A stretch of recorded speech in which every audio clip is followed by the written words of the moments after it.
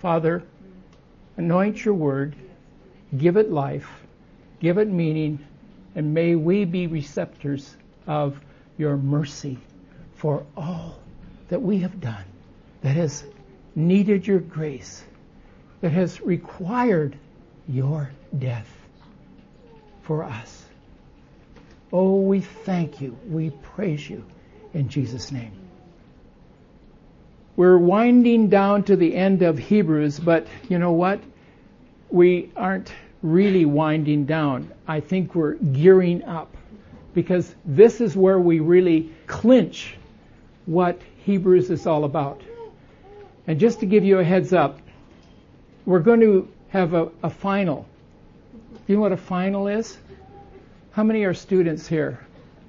We're going to have one toward the end of July. Okay, so because this is kind of a wrap-up here that Hebrews is doing, we have to be able to keep in mind some of the messages that we remember that the Holy Spirit has made real to our hearts as we've been going through the book of Hebrews. And that's all very personal. It doesn't have to be anything written on a test other than the fact that it's in your heart. And what we just sang points to that. And His grace, so abundant to us.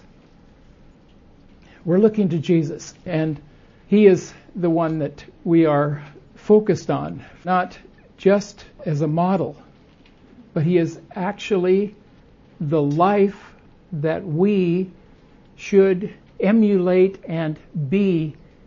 That life should be coming out of us on a daily basis.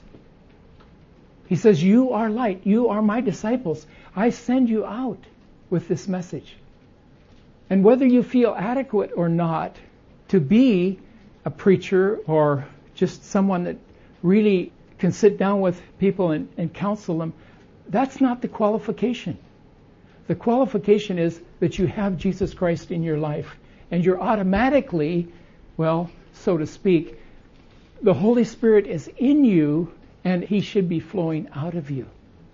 And we should be, as we said last week, we should be little Christs going all over Tokyo and beyond.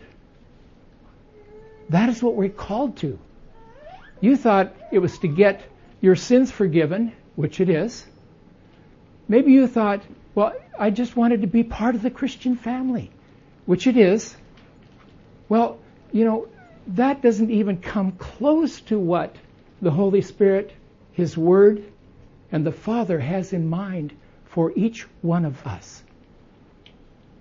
Where He has put us, in our jobs, schools, neighborhood, in a store, on a train, walking down the street, we should be bumping into people constantly. Instead of saying, oh, sumimasen, we should say, Jesus lives. We need to be able to talk Christianese. We need to learn another language. Now, many of you are bilingual or trilingual. Many of us have studied languages, but we need to understand how to speak the words of Christ that are right on the mark for that occasion. And that occasion is your readiness, the readiness of the Holy Spirit, and the readiness of the Word of God, and the readiness of the heart of the person who will hear from you, Jesus is alive. Jesus is risen. He is a Savior. He is the one who died on the cross for all our sins. Simple truth, and the Holy Spirit can bring that to their hearts. Our author, we don't know who he is in Hebrews, is giving final instructions. And he's saying, okay, class, this is going to be on the test.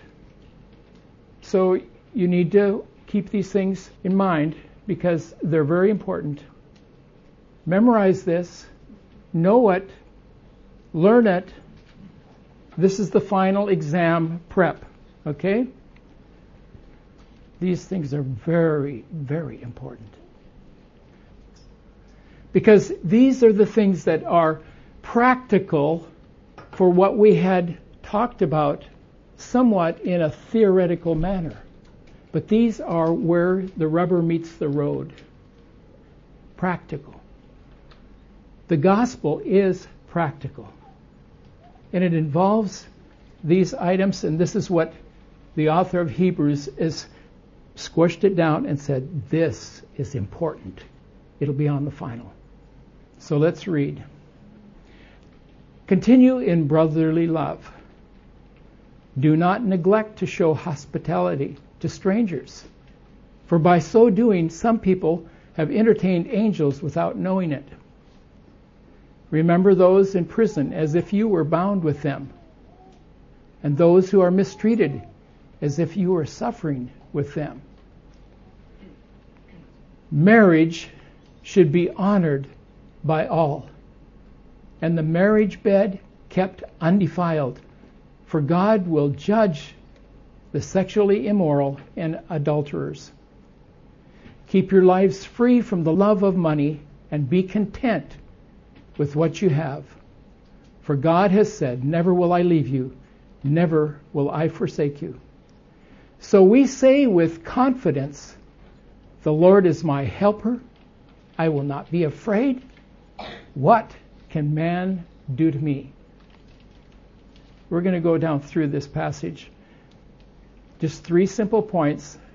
Point number 1, brotherly love. Number 2, honor of marriage. Number 3, contentment. Those are the 3 that will define who we are as believers in Jesus Christ. Brotherly love in verses 1 to 3, continue in brotherly love, the author says. Brotherly love is one of about 4 to 8 words that the Bible frequently uses for the simple English word love. Let's list them off. We've got one right here. Brotherly love. Phileo. Agape. What is agape? Love, Greek, pure love. God's love. God's love. A high love, the highest level of love. What's another? Eros. What is that? Is that bad, love? Not necessarily. It depends on how you use it. Eros is romantic or sexual love. And another one, that Stroge, which is, it's like, I really like MCC. It's that kind of feeling, I think. But there is also one that talks about family love your offspring or whatever. Yeah. But anyway, in English we only have one. In Japanese we borrowed it from the Chinese. And the Chinese, where they got it, probably from the Jews. It's my theory. Hospitality comes out of this brotherly love. And so the author is saying, do not neglect to show hospitality to strangers, for in so doing some people have entertained angels without knowing it. I don't know why the author of Hebrews put that in there, because I don't know what he's referring to. And I've looked in commentaries this past week or so to find out what is he specifically talking about as far as entertaining angels. Can you think of any angels that were entertained? Abraham saw 3 guys, and he was sitting in his tent, and he looked out and saw these 3 guys, and he ran to them to meet them. He didn't know who they were. And so they began to talk with him. Well, he said, wait a minute, you guys haven't eaten, and let me go make a meal for you. Now that's fast food. Because these guys were traveling through. And they began to talk to Abraham over the meal. Abraham's wife was in the tent, and you know in tents they're not soundproof. And so she heard Abraham talking to these guys, and they to him. And they said, your wife in a year will conceive. She was 90 years old. But that was what these strangers said. And Abraham said, this is a prophecy of what is going to happen, of the promise of God. All the years I have been waiting for this, and now it's to happen. So maybe that's what he's talking about here. If it was, we better be very hospitable to strangers. And that's why we are very religious about, in our service, of welcoming strangers to us. You might be an angel, and we don't want to diss you or just ignore you. We want you to be part of us. Okay? So if you're an angel here this morning, don't raise your hand.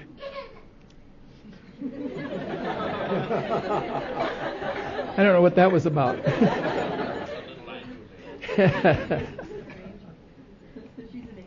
Yep.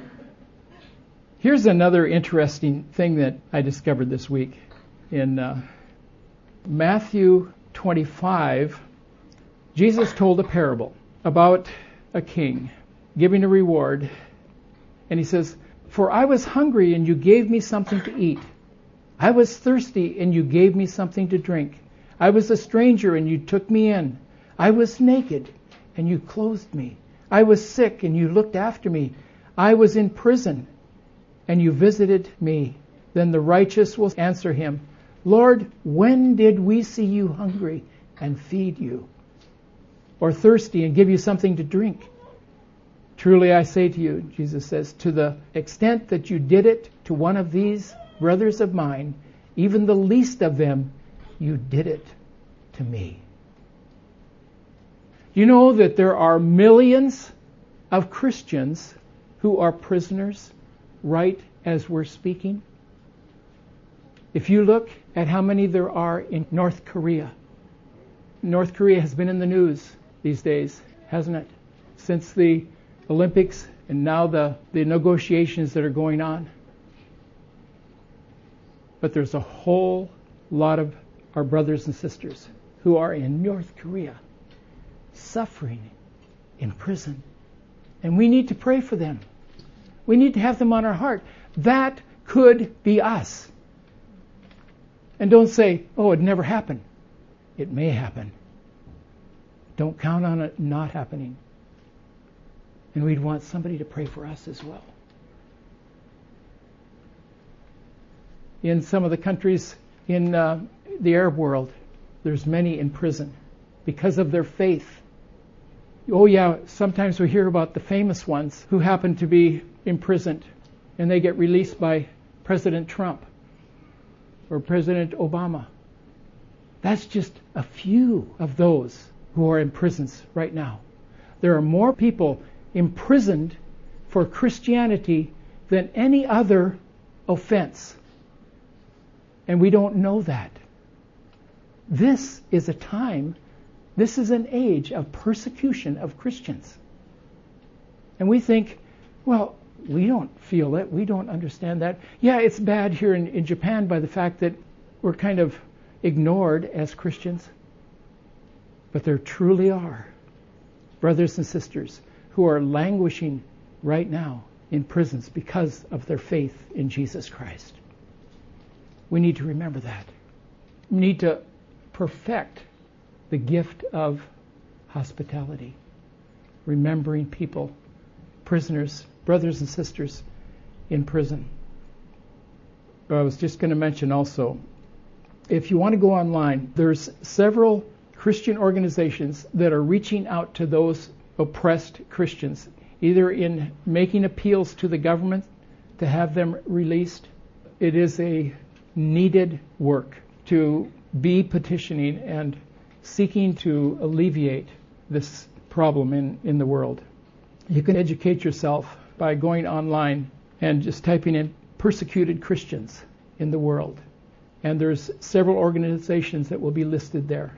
One of them that I would recognize is an organization that was started by Richard Wurmbrand, who was a Romanian pastor who was imprisoned for a number of years. If you want to get hold of his book, it's called Tortured for Christ.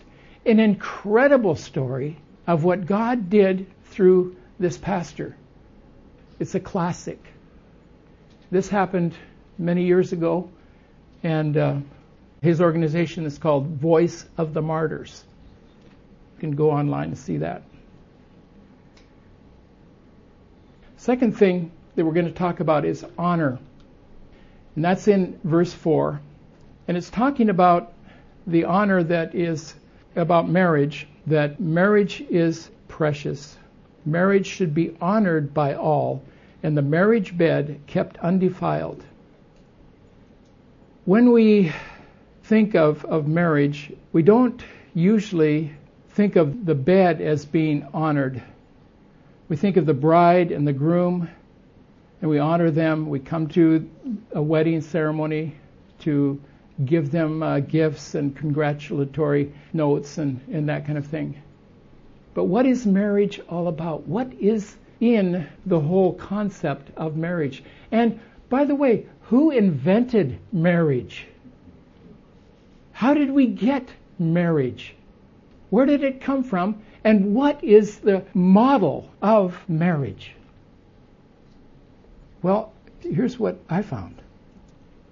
When God created man, he created woman from his side, from man's side. And he always intended that his plans for mankind should be for one man married to one woman. And mankind has failed to live out God's design. Yes, there are many of us who follow that. But you know what?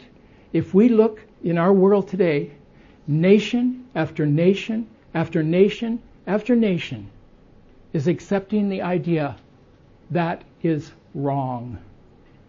One woman for one man. And they're saying, it doesn't matter. You can have as many as you want. Or, it doesn't matter. A man to a man, a woman to a woman? No. You know who designed and who planned marriage? You know. We've talked about it here before. God created Adam out of the dust of the earth. And he formed this body of a man, and then he breathed in his nostrils the breath of God, and man became a living being. The breath of God. Whew, like that. Here's what the Hebrew Bible says. Hebrew translation called it Tanakh. Malachi 2:14-16. I might have read this to you before. The Lord God says, because the Lord is a witness between you and the wife of your youth, with whom you have broken faith, though she is your partner and covenanted spouse, did not the one God make all so that all remaining life breath is his? And what does that one God seek? But godly folk. So be careful of your life breath, and let no one break faith with the wife of his youth. For I detest divorce, said the Lord, the God of Israel. Today's world, marriage should be undefiled. When God says he hates divorce, what does he mean? I hate divorce. He means that he had established that there be one man, one woman making a marriage. And for that to be wrenched apart, that is exactly what happens in a divorce. It tears at a person's heart, their spirit, and their being.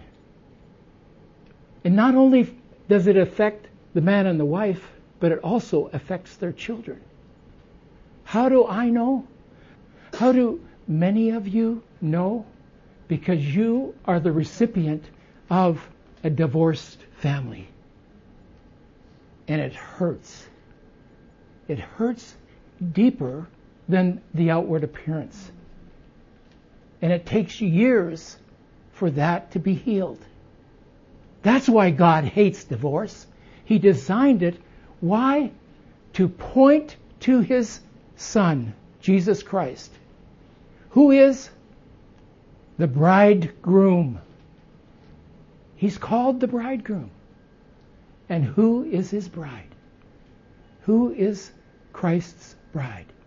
We who believe in Jesus Christ. We are called the bride. That's why God says, I hate divorce. He doesn't want hurt children. He wants us to be whole and to be brought into relationship with someone who would never leave us or forsake us. That's our bridegroom, Jesus Christ, the one who laid down His life for us. Marriage is to be undefiled. And today, in today's world, nation after nation is also changing the laws of what God has established with same-sex marriage, established by God. And we're thinking, well, we're living in a modern age.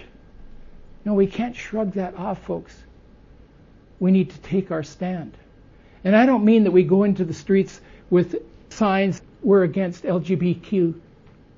We stand on the Bible. We don't hate those people, but we hurt for them that they're destroying their lives and destroying families and destroying God's order. It's a slap in the face of Creator God. One more item that is not good news, and that is that God will judge offenders. If you type into your search engine, God's judgment on sin, probably in your list of findings there, you'll find some sites that list the offenses of sin in the Bible. And you go down through the list, there's about 8 or 10 references that will pop up on your screen. At least they do on mine. And it lists the sins that God hates. Out of about 8 or 10 of those references, 8 of them list the number one offense that God will punish, and says it very plainly. I will punish them who do this. It is sexual immorality. And not only that, I did a search on pornography. 38% of websites are dedicated to pornography. And they're increasing. And it's not just men, it's also women. 30-some% of women are visiting pornographic sites. It's not just a man's disease. That's serious. We are polluting ourselves. The number one offense that God is judging is sexual immorality. And where does it start? Jesus said it begins in your heart. Those kind of sins come out of your heart. And He wants us to be clean. He wants us to be free of this. That is His desire, that we be clean. We need to be very, very careful what we look at. And I'm talking to all of us, but especially to my brothers. I've been involved with pastors' prayer summits for a number of years, where pastors come together to pray for one another. And usually about on the second day, we'll have several pastors who will say, would you pray for me? I've got a problem with pornography. In their studies, in their study room. So if it's hitting pastors, it is also hitting the rest of us here. And I know this is not a pleasant message for you to hear, but it is necessary for us to watch our eyes and ask the Holy Spirit to give us a sense of His holiness, so that we can look without thoughts being aroused in us. And all of you have hit these sites, many of you accidentally, but they're up there just like that, and you already see it. I know you have. There's none of us exempt. And that's what the world we're dealing with. God will judge offenders.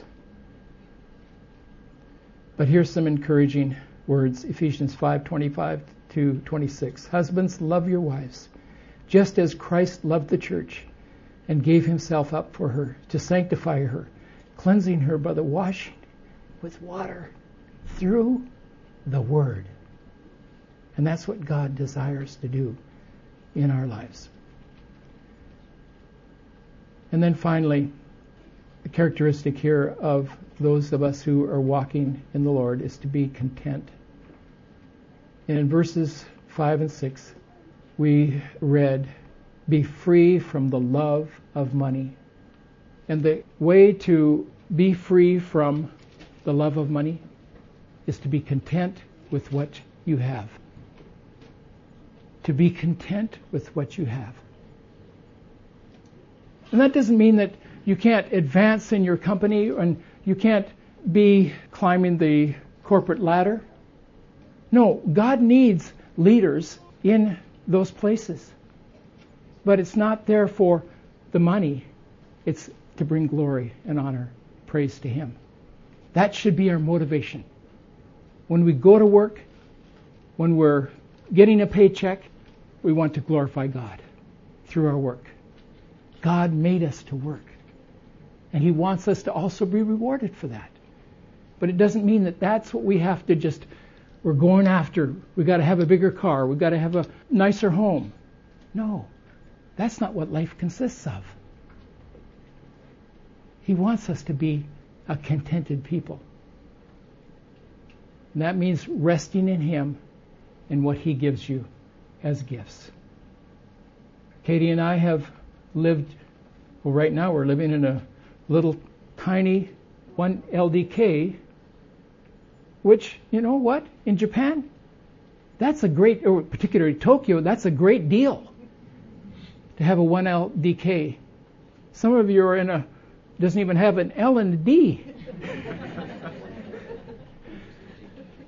We need to be contented.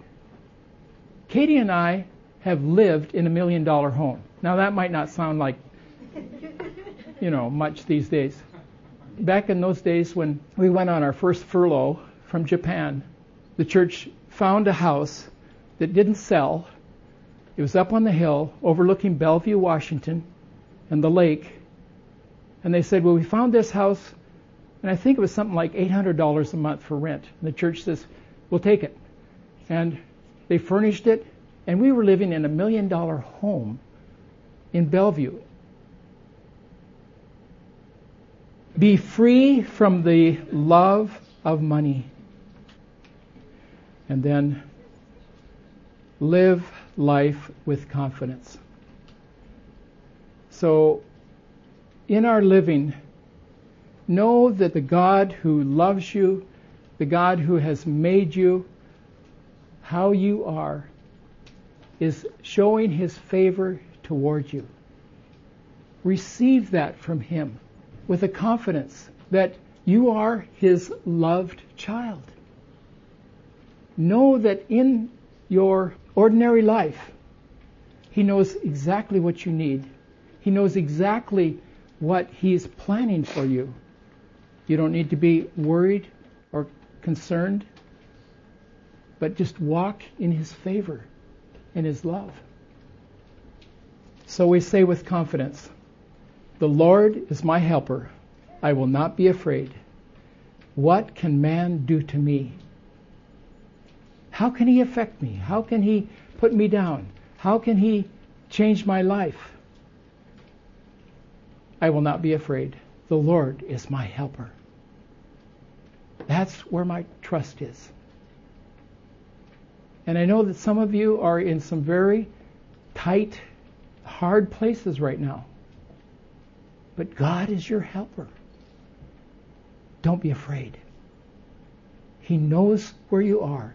As His child, He knows how to take care of you and provide for you. That doesn't mean that you're going to live in $1 million home. It means that He cares for you abundantly. And He probably only allowed us to live in that house for 1 year, but we really didn't get a good taste of that because we didn't have a Lincoln Continental to drive ourselves to church. That wasn't our lifestyle, but it sure was nice to live there. And you know what? We had a missionary couple living with us for that year as well. They had the basement, but that was really good. God knows who His children are, and He knows how to take care of us. What can man do to me? Let's pray. Father, we thank You for the confidence that we have in You, not in ourselves, not in our own schemes, but in simple faith, believing You. As Your children, we want to walk in righteousness and purity. As Your children, we want to bring credit and honor to You. Praise be to the Lamb. Praise be to the King who reigns forevermore.